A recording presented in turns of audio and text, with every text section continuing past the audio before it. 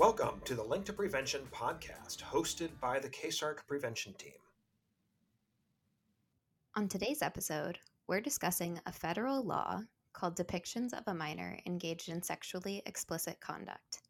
This is a law we start talking with 8th grade students about as it relates to consent. Hannah and Jessica are here to tell us all about these discussions that they have in classrooms with students about this topic, how it relates to students, how it relates to consent, and how we frame this conversation. So, hey, welcome, Jessica and Hannah. Hi. So, depictions of a minor engaged in sexually explicit conduct, that's a law here in Washington. And from my understanding, this is sort of tied to what used to be called child pornography. We don't call it child pornography anymore. Jessica, can you maybe explain to us why we don't call it child pornography anymore and what we call it instead?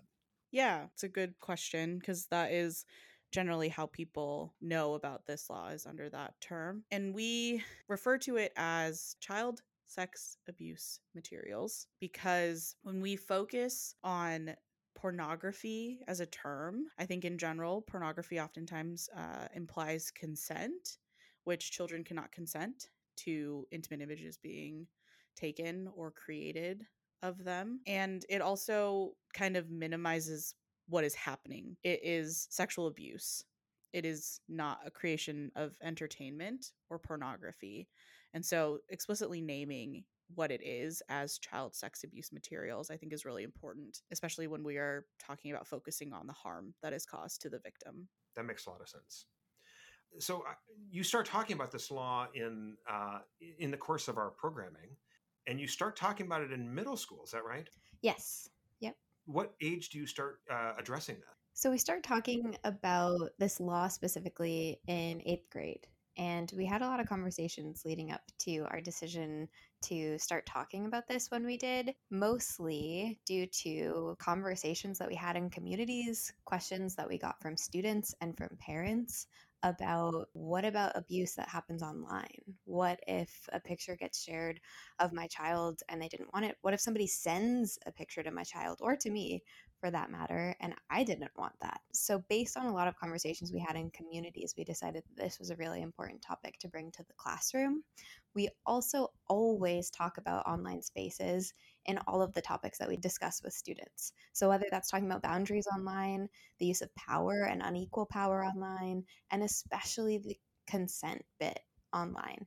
So in 6th and 7th grade, we talk about consent online as it relates to posting a picture of one of your friends on a social media account without asking. And we emphasize the importance of consent, of that you have to ask somebody's permission before you're posting things of them online because they might not want it there. So in 8th grade, we transition and we move up a bit and we start talking specifically about this law and the non-consensual sharing of intimate images or videos of other people. That's great. How do you start bringing this subject up? I mean, my guess is that, you start talking about these things that, from what I understand, like a lot of youth, not all youth, of course, but a lot of youth do a lot of these behaviors. I know that, the term sexting is out there that is about sort of sharing these images, these, consensual sharing of images if you are in a relationship with somebody.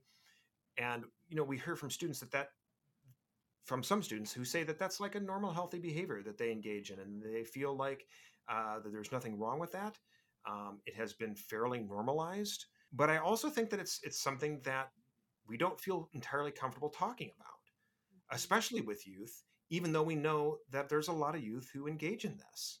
So how do you bring this up in a way that opens up conversation? So we actually start, just like you said, with a slide that at the very top says sexting. So we kind of just dive into it by talking about the behavior that you talked about and the fact that we understand and know that this is a consensual behavior that happens sometimes in relationships. And we also understand that 8th graders and younger, but we're talking to 8th graders, often are in or sometimes are in romantic relationships, dating relationships with their peers. So we define what sexting is. We let them know that we understand this happens and we're not shaming anybody who does this.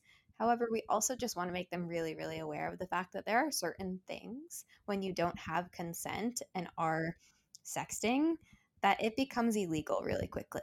Can you kind of walk me through, like, what does this lesson look like? So start with consent, talk about sexting, define sexting, and then the next slide is explicitly and specifically the RCW, or the law in Washington state, word for word, for depictions of a minor engaged in sexually explicit conduct. And I was a legal advocate, so I kind of start with explaining that law. What does this actually mean? Because the law describes a lot of different behaviors within one umbrella of a depictions of a minor law. So it talks about possession, distribution, production, and like what do those things actually mean? Because it's a lot of things. And usually when we put up the slide, there's a lot of very concerned faces. And so we specifically talk about like what does this law actually mean? What can people actually get in trouble for? And what do people actually get in trouble for? Can you break down, like, what is possessing, distributing, producing these images? What are those actual behaviors? What does it mean to possess an image? Possessing means that you have it, whether that is on a message on your phone or saved to your actual photos or on your computer or anything that is within your possession. If there is a nude or naked picture of someone under the age of 18, you are in possession of depictions of a minor. Okay, well then let's define what's distributing. What does that mean? So, distributing means that you have sent that nude or naked picture or video to anybody, or you have posted it in a way that is accessible to other people. That means that you have had it in your possession and have then passed it along to somebody else in some way. Okay. And then so the creating of it would be, my guess is taking the picture. Yeah, taking the picture, taking the video, or having it created in some way. So even if you're not the person taking it, if somebody else takes a picture of you, then that would be creation. Well, I could see why this could be, something that would sort of perk up the ears of students, because it seems like it's a pretty common thing for people to either be taking, sharing, sending pictures of other naked people. And so that's why we frame it all around consent, right? Because if you break it down even further and with something like possession, we've gotten questions from students before that are like, well, what if I didn't ask for the picture?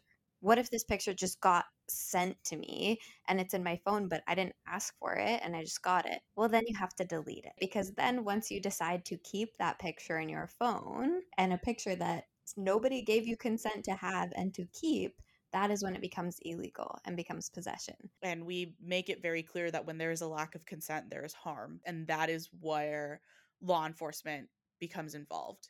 It is their job to help identify where the harm was caused and who caused that harm. Like Hannah mentioned, right, we talk a lot about consent, and that being the most important thing in these behaviors. So if you are forcing somebody to send something that they don't want to send, that's not consent. If you are sending something to somebody that they didn't ask for, that's not consent. You did not obtain consent to send that to them. If you and a partner consensually exchange photographs while you're in a relationship, and then at some point you are no longer in that relationship anymore, and that person whose pictures they tell you, please don't keep those in your phone anymore, I would like you to delete them because we are no longer in a relationship. Like, you can't say, no, I get to do whatever I want with them because you sent them to me. Pictures are not your property, especially when they're depicting other people. I think one other important bit that we bring up too, that Jessica, you talk about so well, is that under the age of 18, you also can't consent for yourself to be posted anywhere on the internet. And that if you check that box that they always ask for, saying, I am above the age of 18, that you are showing that you understand what the consequences are of doing something that is illegal in that situation. So, sometimes people are not always thinking when they do certain things, and sometimes people make bad decisions.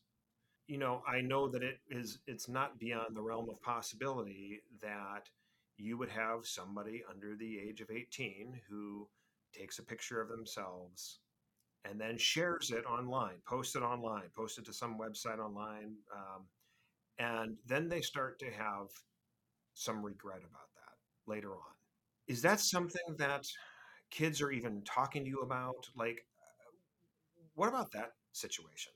Yeah, that is a question that we get asked about in a roundabout kind of a way a lot of times. But I think we've seen the uptick in people selling pictures of themselves on the internet. They think it's a easy way to make money, and it's a really slippery slope a lot of times, especially if you're under the age of 18. So we always provide them with a resource through the National Center for Missing and Exploited Children. Take it down .nicmic.org, and it is a website that works in collaboration with a lot of other sites like Instagram, Facebook, Pornhub, and OnlyFans, and places where we know that these pictures are being posted to. And they, if they get the original image, or a file of the original image, they can basically make a fingerprint of that image and ensure that, while I believe that I deleted it from my OnlyFans account, that picture could have been uploaded in numerous other sites across the internet that I'm not aware of. And so it's a really great resource to help people find other places that that image may have been posted to and ensure that it is taken down from all of those other places as well. That sounds like a very useful resource for folks. You know, another thing I'm just kind of hoping that the two of you can also kind of flesh this out. Like, so um, what are some actual, maybe some real life examples of either things that students have talked to you about, any professional experiences you have? Like, how does this play out in the middle, in the middle school? How does this play out in the high school? How are these things happening in those environments? Something else that I specifically talk about with the middle school students and high school, when we talk about this in high school, is I think a lot of times kids don't think that this is something that other kids can be charged for. When you think about a youth or someone under the age of 18 being involved in this, you only picture them as the victim. But what we have seen and what statistics are proving is that oftentimes the perpetrators of these cases are also youth or peers. In my years working in legal advocacy, have had numerous cases of someone who thought that they were friends with another youth. Specifically, I had a teenage client who was friends with a teenager, and they were in a fight. And one of the friends took pictures that didn't belong to them. They did not have permission to have, and started sending them to people and posting them on Snapchat and other online forums that person did not give consent for those pictures to be posted or sent to those people. And they did it because they were mad at that person and they were trying to get back at them and they were trying to make fun of them. And that teenager who stole those pictures and posted them and sent them without permission was charged for possession and distribution of depictions of a minor engaged in sexually explicit conduct. Hannah and I have heard many, many stories coming out of many different middle and high schools currently of kids getting pictures of them taken in bathrooms and in locker rooms that are sent around to make fun of them. And that would fall under this law, regardless of if that was taken for sexual motivation or to make fun of somebody.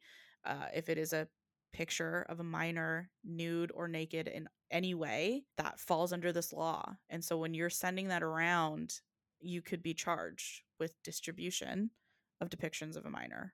I also just want to add on to the story that you tell and you talk to the students about the client that you had and clients that you've had who this has happened to, and to remind everybody that the folks you worked with who were the victims in the situation were not charged.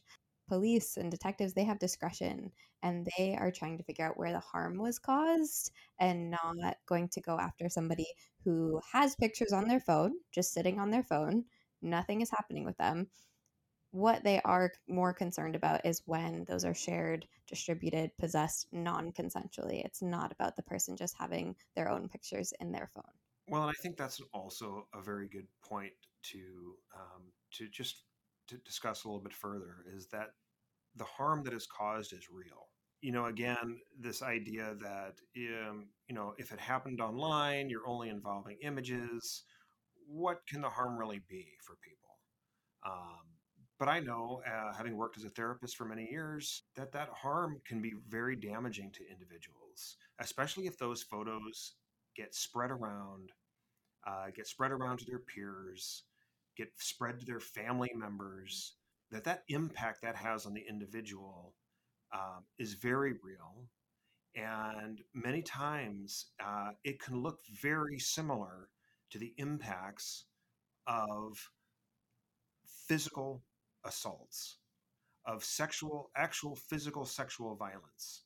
The shame, the embarrassment, the fear, the the the the loss of trust. Uh, those things are all very present for people who are impacted by this. Is there any other thing you want to share or talk about in terms of the harm or impact that you've discussed with students or that you've heard from your own experiences? Yeah, and I mean, I think the sense of betrayal can just completely balloon out, right? Because it goes from one person possessing and maybe sharing that picture to 10 other people also possessing and then sharing that picture to 10 other people also possessing and sharing that picture. So it can blow up really quickly and can feel like a whole lot of people are against you. And especially in a small community like a school, a middle school, a high school, things go around really fast, and that can cause a tremendous amount of harm. How does a friend go about supporting um, one of their peers who this may have happened to? Maybe they even received the image. How do you support someone through this? So we talk about this a lot because we do get a lot of questions from students who are maybe sort of peripherally connected to what's happening, whether that's they know that a picture has been forwarded, maybe they haven't even gotten it themselves. But if they do get a picture or a video, we always encourage folks not to forward it. Right? Number one, that sounds really, really basic, but don't contribute to the problem, right? Don't continue forwarding this. Of course, delete it. We also encourage students that if they know the person who is in the picture, to check in with them and let them know what happened, because sometimes the victim in the situation doesn't even know that this picture has been sent around or is being sent around. So it could be a good idea to check in with them as well. And then, of course, we also are always talking to students about the fact that they have a lot of power within their peer groups and have a lot of influence over their friends. So if they have friends who are sending pictures, who are pressuring people to take pictures and send them to them that they don't want to be sending them to, that their voice matters a lot. And even just saying something as simple as, "Oh, that's not cool. Like we learned about consent, and that doesn't sound like consent to me." That can have a huge impact. That's great. I always think it's helpful to hear what we can do to assist those who are being hurt by this. So, as a parent, I mean, is this something? How do you? Is this something to bring up with your child? How do you suggest bringing this up with your kid?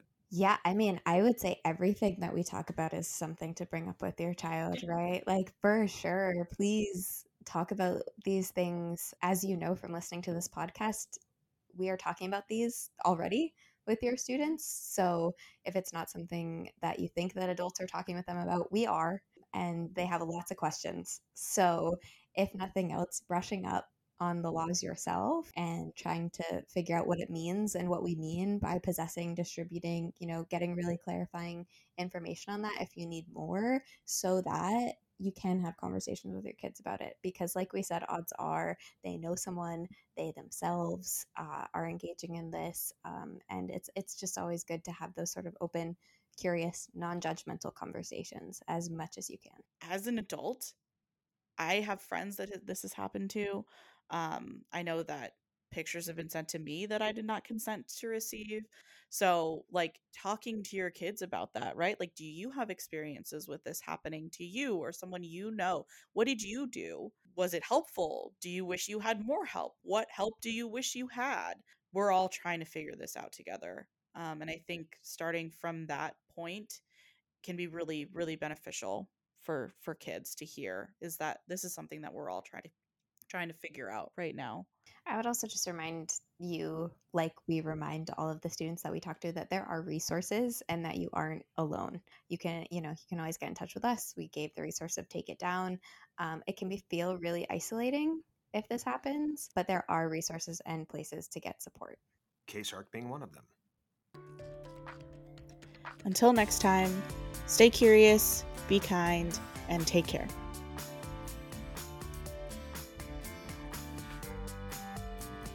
To find out more about the services offered and to stay up to date on everything that prevention is doing, check us out online at ksarc.org. That's KCSARC.org.